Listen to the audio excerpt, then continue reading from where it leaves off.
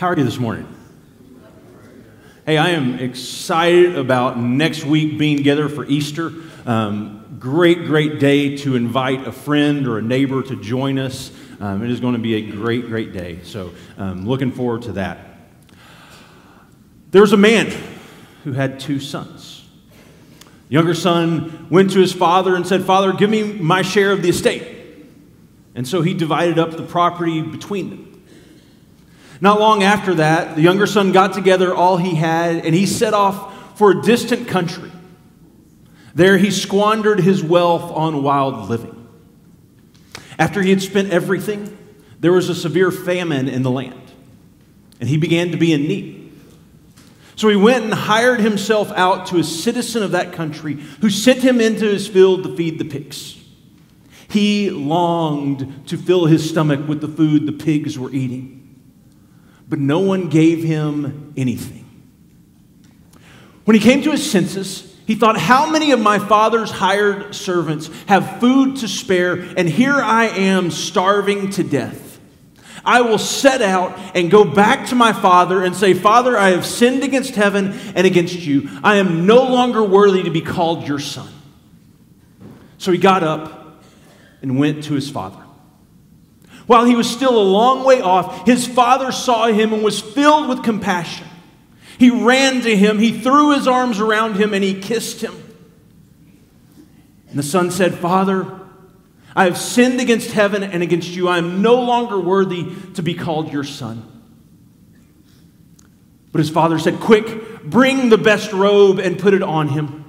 Put a ring on his finger and sandals on his feet. Bring the fattened calf and kill it. Let's have a feast and celebrate, because this son of mine was dead and he is alive again. He was lost and now he is found." And so they began to celebrate. Meanwhile, the older son was out in the field. And when he came near the house, he heard the music and dancing. And he called to one of the servants and asked what was going on. "Your brother has come home," the servant replied. "And your father has killed the fattened calf because he has him back safe and sound." The older brother became angry and refused to go in. So his father went out and pleaded with him. But he said to his father, "I have never once disobeyed your orders. And yet you never gave me even a young goat so I could celebrate with my friends. But when this son of yours, who squandered your property on prostitutes, comes home, you kill the fattened calf for him." The father said to the son, "My son, you are always with me, and everything I have is yours. But we had to celebrate and be glad, because this brother of yours was dead and is alive again. He was lost, and now he is found." And the story is a story of two very different yet very similar journeys. The journey of a younger son who decides he can make it on his own, who leaves home, leaves the father's world behind him, and sets off to make it on his own. But when he finds himself there in that place, he comes to the realization that he cannot do it on his own, and he needs the help of the Father. And he sets off on this journey back home to earn his place in the Father's house, to prove that he belongs with the Father. One son who is obviously lost, and then yet another son who never left home and doesn't even realize he's lost. But he thinks through his goodness, he has been able to earn the Father's love and approval. Because he's not like the younger son who squandered and wasted everything. But both of these journeys, self-discovery and moral conformity, leave the brothers on the outside of the Father's house looking in. Because both brothers want what the Father has more than they want the Father. They want His inheritance, His blessing, His acceptance, His love, His grace, more than they want to be with the Father. And as I said, both journeys leave the sons on the outside of the Father's house looking in. Both sons longing for the Father and longing for home. There was a man who had 3 sons.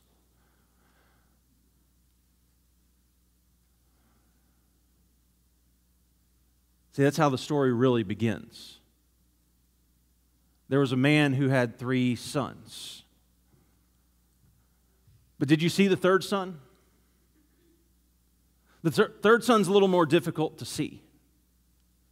Back when I was in high school, they began making computer-generated art. And this computer-generated art was just amazing. And one of them was called a stereogram. Here's a picture real briefly of a stereogram.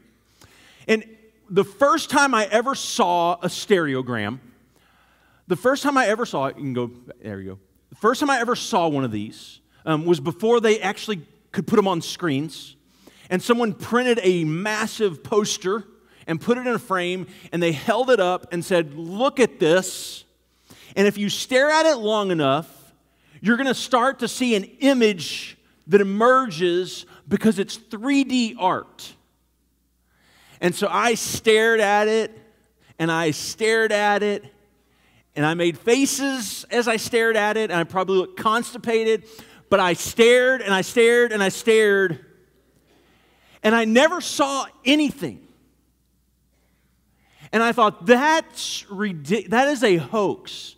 There is nothing there. I thought it was April Fool's, right?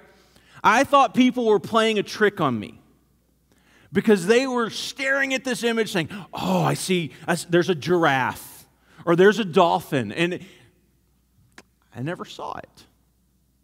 And it was years and years later when I figured it out. Like I had to have someone kind of teach me and talk to me about how it is that you see this image. So, I want you to look at it. There we go. And I want you to stare at this image. I've not done it in here on these screens. But if you'll stare at it, kind of let your eyes go blurry.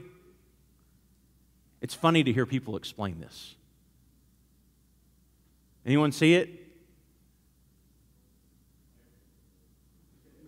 Can you see it? What is it?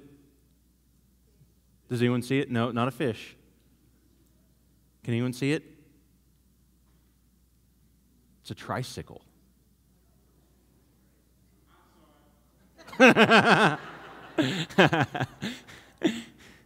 In the very center of the image,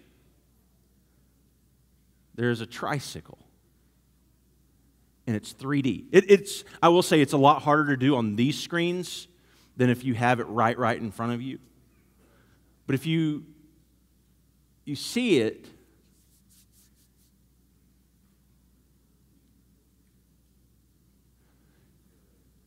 anyone?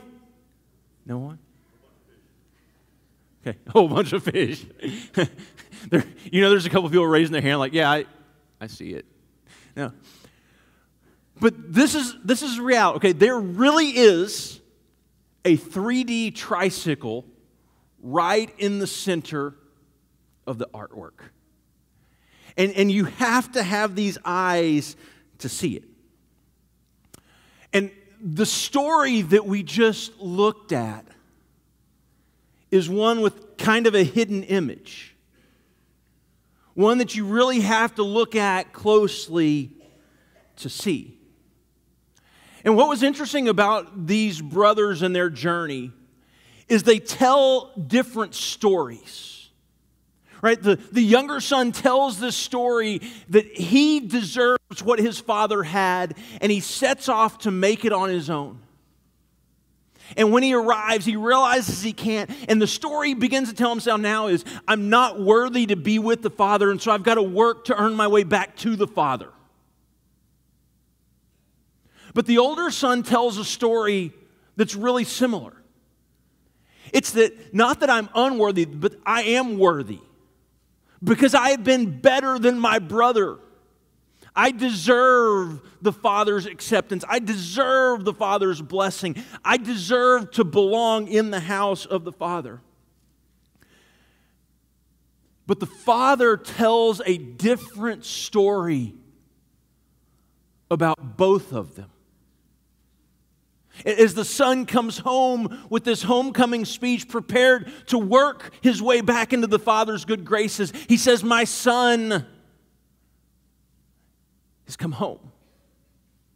And he runs to his son and he throws his arms around him and he says, my son, I love you.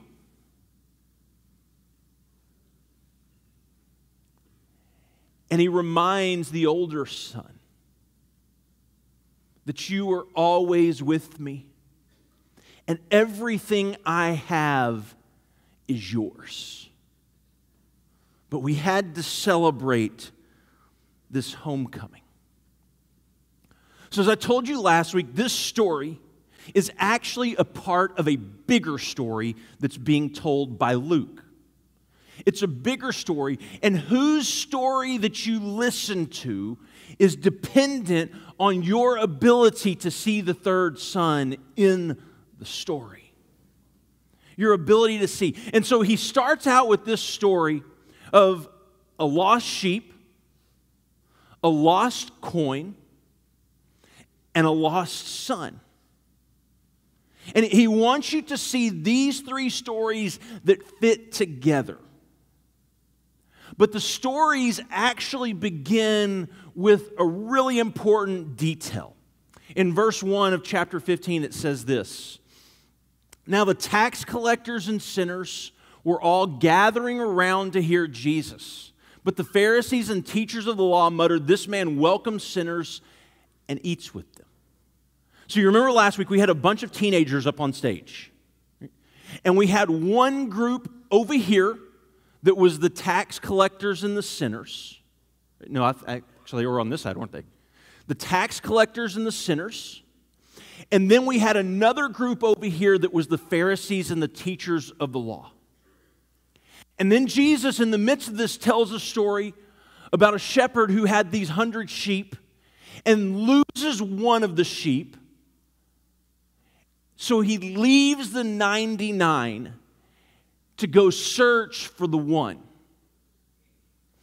And when he finds the one, he celebrates the fact that this sheep has been found. He brings it home on his shoulders and he invites his neighbors and friends and says, "Let's celebrate this sheep of mine that was lost is now found." And then he tells a second story about a woman with these 10 coins who loses one of them. And because she's lost one, she lights a lamp and she sweeps the house and she looks everywhere for it until she finds this lost coin. So you have a one who's lost a sheep and goes and searches for it until he finds it. And then when he finds it, he celebrates it. And you have a woman who's lost a coin, and she looks and searches for it everywhere until she finds it. And when she finds it, she celebrates it. And then you have an older brother who's lost his younger brother. And when he loses his younger brother, he refuses to go and search for his brother. And not only does he refuse to go search for his brother, he refuses to celebrate the fact that his brother has come home. Right? And one of these stories is not like the other. Loses a sheep, searches for it, celebrates it. Loses a coin, searches for it, celebrates it. Loses a son or a brother, and refuses to go and search. But the point I hope you were able to see last week is that these characters in the story are stand-ins for a bigger story. You have the tax collectors and sinners who are a bunch of younger brothers. You have the Pharisees and the teachers of the law who are a bunch of older brothers. And you have home. Home is where the Father is. And you have a feast that is the kingdom of God. And a part of this story, you have a third son who perfectly reflects the heart of the Father, who sees a bunch of younger brothers and he runs to them. He leaves his home and runs to them, and he throws his arms around them and welcomes them home.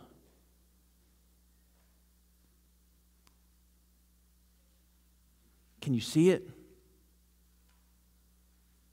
So what I want you to do, we're gonna do another stereogram.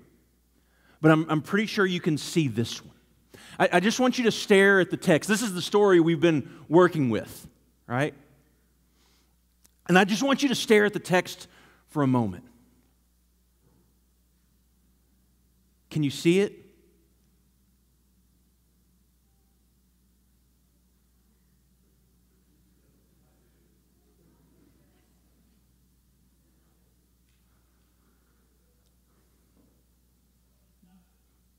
There's a third son in the story.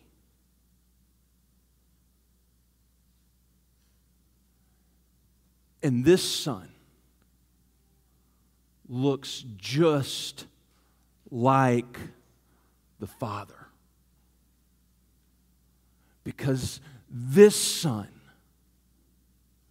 sees his younger brother and his older brothers hurting and struggling and searching and trying to feel like they belong in the Father's house. And this son, just like the father, leaves home and runs to embrace those who are lost. And he gives up everything to have them back. And we begin the series with this definition of prodigal, right? It's recklessly extravagant, having spent everything. What if the true prodigal in the story is not the younger son, but the father? The one who spent everything for you and I to belong in the Father's house, to have a place with the Father, who spent everything, who gave up all he had so that you and I would know you are always with me. Everything I have is yours. as he welcomes these brothers home. And I think the question that this story brings with it is, whose story will you believe? Will you believe the story that you tell about yourself? That you have to work your way back into the good graces of the Father? Or that you have been better than everyone else, so obviously you belong? Or will you believe the Father's story? You are always with me, and everything I have is yours.